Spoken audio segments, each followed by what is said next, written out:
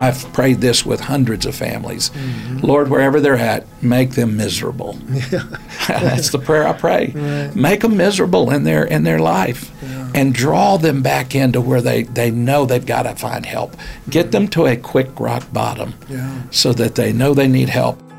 According to government studies, nearly 22 million Americans are addicted to alcohol or drugs. These addictions destroy families, wreck lives, and break loved ones' hearts. On a previous episode of this podcast, Jerry Nance, director of Global Teen Challenge, pointed out that the world is in an epidemic of addiction. No matter where he goes, India, the Netherlands, Vietnam, America, he has found that drugs are the modern method of drowning out pain and hopelessness. But God offers a different solution, and Teen Challenge works to help addicts find hope in Jesus Christ. Before we rejoin Gary and Jerry, we want you to know that World Challenge now has a prayer line. If you'd like prayer for any issue on your heart, call 833-WC-PRAYS. That's 833-WC-PRAYS, or visit pray.worldchallenge.org, and someone would be honored to pray with you. Your prayers and support for World Challenge make a difference. We would not be able to create podcasts like this one without generous listeners like you. Thank you for making this and other World Challenge resources possible. Now, here's our host, Gary Wilkerson.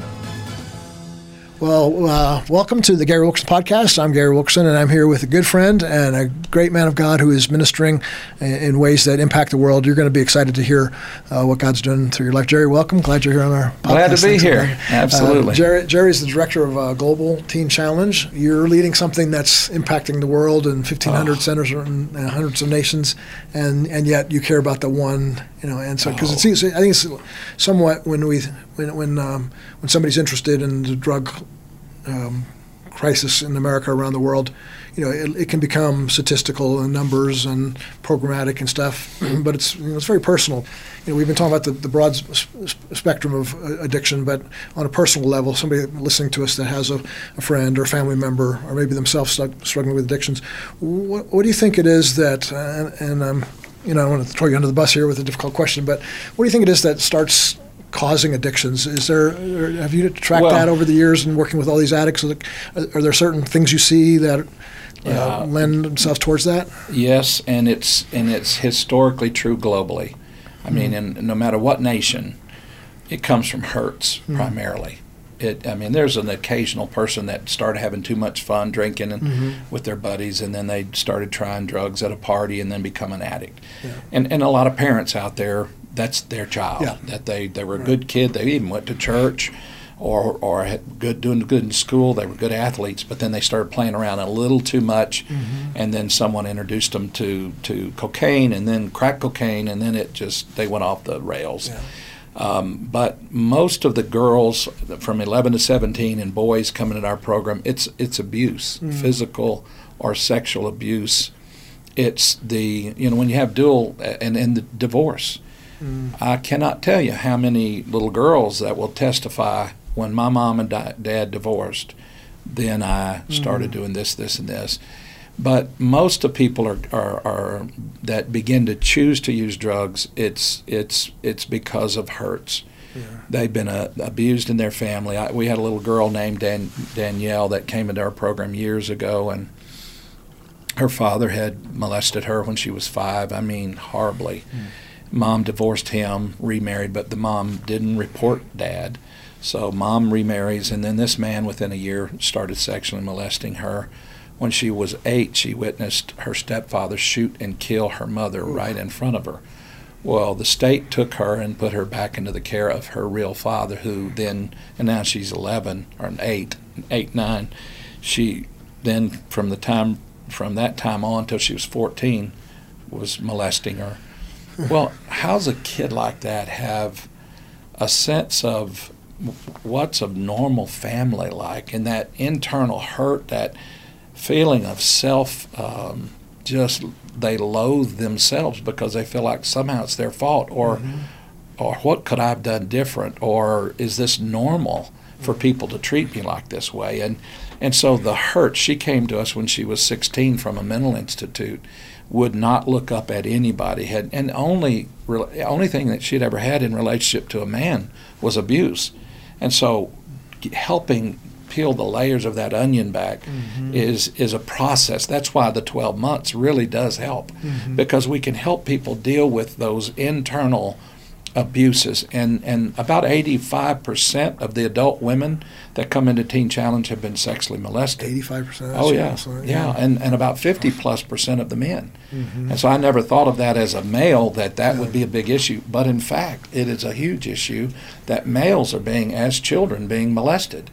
And then that begins to mess with their world, and they're more prone to the use of drugs. So the drugs are a tool, in a sense, somebody uses to try to heal the hurt, to mask the pain, to compensate or something? Is that? I would say yes to that, but I would say a lot of times it's finding acceptance. They feel somewhat unique, and they're looking for others that can feel the same way they feel and find comfort in their peers. Right. So they're looking for a peer group. And it's not always because they had a bad home.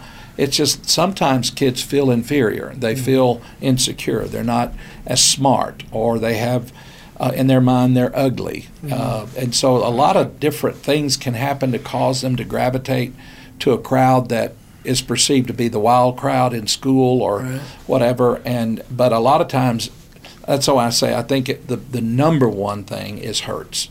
They've been abused, or physical, verbal. There's a lot of hurts. There's a lot of broken families, and then it's a stepdad, stepmom, this or that they never loved me, they never wanted me, and so I gravitated to this over here. That's a lot of what we hear as kids come through the door today, and then adults as well. It seems like maybe both those ways, the actual drug itself and then the drug culture, are two ways to like, okay, so I'm in pain and I want to escape that pain, and so so I'll go to this party life. Seems fun for a while, but then the addictions kick in, and you end up losing your friends, and you become even more alone and stuff. So it's a vicious cycle, is the addictions and stuff. So what are some of the ways? Maybe somebody is listening, they're struggling with an addiction, or they have a family member. What are some of the first steps that somebody would take to start wanting to escape this kind of lifestyle? Well, for the person that's abusing drugs, admit it. Admit that you have an issue and that you want help. You have to come to the place that says, you know what, I'm tired of being tired. I'm tired of this. I've done it long enough. I hurt enough people. I've destroyed jobs and my income, my relationships. But that happens so much, doesn't it? That people are in that state. They're that addicted, and yet they still are in denial. They're not believing, like, I only have a few drinks at night, or I just shoot up every once in a while, or but it's like that. So the first thing is to admit it. That's a problem, and and you can't. And whatever it is you're doing right now to help, because I've not met anybody addicted that hasn't tried to stop on their own. I was going to say that. Okay, a lot of people think, well, I can do this myself. I'm, one more time, Mom, Dad, give me one more chance. I'll stop this time. Well, this is 23rd time. So it's Mom and Dad's going like, well, I don't know if I believe this. But a classic enabling mom or a classic enabling dad is, okay, I'll help you one more time. And they say that the next time and the next time. And in my opinion, the Bible says you reap what you sow. That's the law of the harvest, is you reap what you sow. And if a parent reaps what the child sowed, then the child keeps doing whatever they want, because the parents try to take the responsibility of the child's actions. So you may, as a parent, need to leave your child in jail overnight. Because if they don't have any consequences for their actions, then they never learn. Because mom and dad's they're just taking all the pain away. If you take the pain away, then they'll never learn. And you're taking all the pain as a dad and as a mom, and you're trying to take all the responsibility because you feel guilty that something you didn't do in your parenting skills, I did this, or I could have done that. And so I just say that all those excuses, or all those feelings of failure as a parent. A lot of parents come to us, they feel like parents, here's my child, can you help me? Yeah. And they feel like they failed somehow. Right. Well, sometimes it was their child. Maybe there are some things they could have done differently. But I think more than anything for the addict, again, admit that you need help and then seek a place of help. Get someone to help you get the right kind of help that meets your need. And there's a lot of different kinds of programs. Teen Challenge is one. We have some short-term programs, long-term programs now. But for the parents or the loved ones of an addict, I would just say to them, one, there'll be some that Gary won't even know where their loved one is. They won't know where their child is. And right now as they're listening, they are feeling desperate. I don't know even where my child is, and how can I help them if I don't know where they are? Well, there's a prayer for that. God, you know where they're at. And I've prayed this with hundreds of families. Lord, wherever they're at, make them miserable. That's the prayer I pray. Right. Make them miserable in their life and draw them back into where they know they've got to find help. Get them to a quick rock bottom so that they know they need help. And then be willing to not enable them again, but get them and say, no, you can't come home. No, I'm not giving you money, but I will get you into this program, or I will help you get into this program. That's what I'm willing to do. Right. That's the best thing parents can do, because until someone wants help, you can't make them help themselves. Right. Yeah. So denial, come out of denial. That's the first step. The second one is seek help. Because one of the things I always teach is that addictions are usually a relational problem. Something went wrong, as you said earlier. And one of the things that the Lord spoke to my heart recently was that, like all wounds are relational. Like the little girl who you were talking about, Lana, that was a relational wound that ended up her life in addiction. All wounds are relational, and the Holy Spirit spoke to me that all healing is relational. Wow, that's good. Because what happens is a lot of times we're wounded relationally, and then we want to get healed individually. Our pride, our fear of people, are being wounded before by people. So therefore, I'm not going to go to people to get healed, and so I'll try to do this on my own. That's where you say, no, I'll never do that again. Or in the church life, you go to the altar. They call it the altar call. You go forward and you pray and you repent. Oh, I'm so sorry, I used again, and I'll never do that again. And then you end up using again because you're trying to do it on your own. And so I think your second step there is so important that you look for help. And Teen Challenge, we'll give the number to people listening today as well, and a link to Global Teen Challenge. But if it's not Teen Challenge, then it's like things like Celebrate Recovery that a lot of churches have that are good. There's another one that I think was born out of Teen Challenge. That's Living Free. Living Free. Okay. These are outpatient programming where, like, an individual needs to work. They just can't afford to not keep working, and they want to take care of their family. Is get into Celebrate Recovery. Get into Living Free. There's 2,000 Living Free groups across America. Wow. There's 35,000 Celebrate Recovery groups across America. So for somebody to say, I can't get help, there are some outpatient opportunities to get help. And one of the greatest recovery tools for helping people stay free is community. Exactly. Yeah. And relationships. You said it. That relationships. Yeah, that's great vision. And I think that'll help them with moving from that first step. Amen. Well, and my prayer, Gary, is that those that are have not considered getting help, some of the outpatient programs should be enough for them. They don't need residential care and destroying their career or their family because of needing to be away for 12 months. Right. But if they can get help early on, it will keep them from needing 12 months or 9 months or whatever it is of care in residential settings. But, the issue is about love. It's about, the Great Commission is really to put hope, but to care. Jesus talked about, he was just to share the good news that there is a way out. Yeah. You don't have to live the way you're living for the rest of your life. There is hope, and it can be found in Christ. Yeah, and that's been the mainstay of Teen Challenge really since it began, is that Jesus is the answer. Jesus is the cure for the addict and stuff. And I remember in a conversation I had with my dad a while back, and the early days of Teen Challenge, they were saying and preaching and proclaiming Jesus is the only cure for a drug addict. Yeah. And then he was challenged by that by some secular and even other religions saying okay, our Muslim faith has this program and they're getting set free from drugs as well.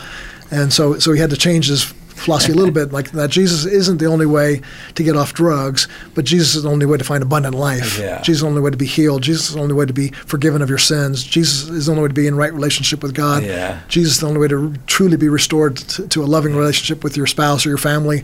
And so, because the addiction is, as they say at Teen Challenge and other programs, is that's more the fruit, not the root. It's Right. and so the Jesus being the answer is the holistic answer. Absolutely. It's more than just. Well, and Gary, I would challenge the listeners to think about the fact that the statistics show, of all the 60 to 70 years of history of statistics on recovery, that longer-term programs are better programs. You have much, even if it's not a program of faith, if it's 12 months, there's upwards of 40 to 50% success rate. Wow. Because of that year of getting away from their addiction and community. Yeah. But these 28-day programs, the average is 4 to 10% success rate. Yeah. And one of my friends called me one day and he said, Jerry, I put my son into a program in Malibu, and I paid him $115,000 for 1 month. And he said 10 days later he was smoking crack. What do I do? I said, well, would you want to bring him into Teen Challenge? Where is he? And he was like a few miles from one of our centers in Florida. And I said, we'll go. I'll send a staff, who is a graduate, by the way, was a drug addict himself, to your house to pick him up. And we'll take him into Teen Challenge. And so, some people pay an enormous amount of money for short-term programs. The challenge with short-term programs is you can maybe get off of drugs in 28 days or 30 days. You're not using heroin, but you've got prescriptions and all of this. They've not changed the heart. Yeah. They've not changed the behaviors that created the desperation or the feel of need for drugs. And so that's why the recidivism, people will say recidivism is a part of the process of recovery. Doesn't have to be. Right. And that's why we say Jesus is the cure, because we have such a high success rate in programs, because faith has a true impact on ability to bring recovery to an individual's life. And because in the church you got community. You can even get employment through relationships with church. So employment, community, all of those things really are part of, and it's all a part of knowing Christ, is knowing the family of God and the friends that you develop that are now not taking you back to the old bars to have a beer or whatever.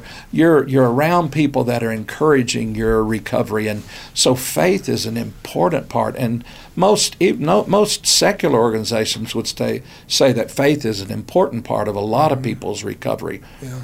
But they don't promote it themselves as a tool in their program. But we still believe, as your dad did, Jesus he's not the only solution, but to get somebody off of drugs. Right. Look, AA has worked for a lot of people, and NA and some of these others, they've really been consistent helpers of people. But to have that transformation and that new life, and to have hope and understand their purpose in life, and not to have to go to a meeting every week for the rest of your life, and say, I'm standing today as an addict. Well, we kind of do the thing in Christ. You're a new creation. Old things have passed away. All things have become new. You're not a drug addict anymore. Yeah, you had an issue in your past, but you're free. You're new. Yeah, you're talking about a total change of identity, a new person in Christ, and that's one of the great things of growing up around Teen Challenge, is just because the problem itself can be so overwhelming and so heartbreaking, heart-wrenching.